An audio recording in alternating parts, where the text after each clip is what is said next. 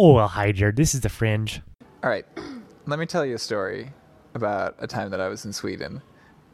I studied abroad for like fall semester my senior year, and then at the end, my mom came and visited, and we just like traveled around during like winter break. We spent some time in Stockholm, and we found this like really nice little cafe called Grillska Huset. If you ever go to Stockholm, definitely go and visit there. I know it sounds goofy, but that's because it's in Swedish. Okay, yeah, it's in the old town section of town, and it's right across the street from the Nobel Museum. It's really nice to walk around. And we went back twice because the food there was so nice. And the first time we were in there, we saw the menu on the counter, and I was like, okay, Mom, it's all in Swedish, but like I took a crash course Swedish language class earlier in the semester, and so let's just see how I do, right?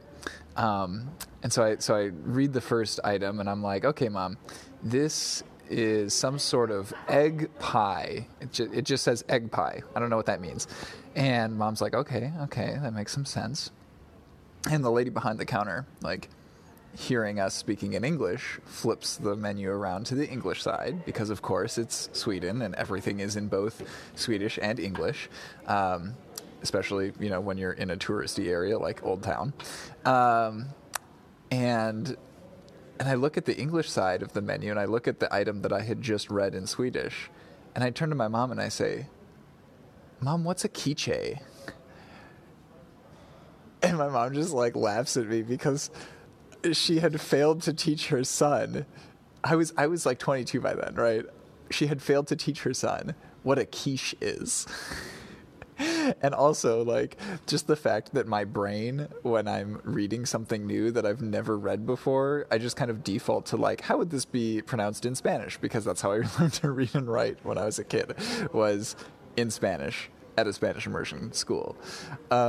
Yeah, so whenever you're trying to figure out how to pronounce something, just, like, ask yourself, on the spectrum from, like, egg pie to quiche, how French is this word?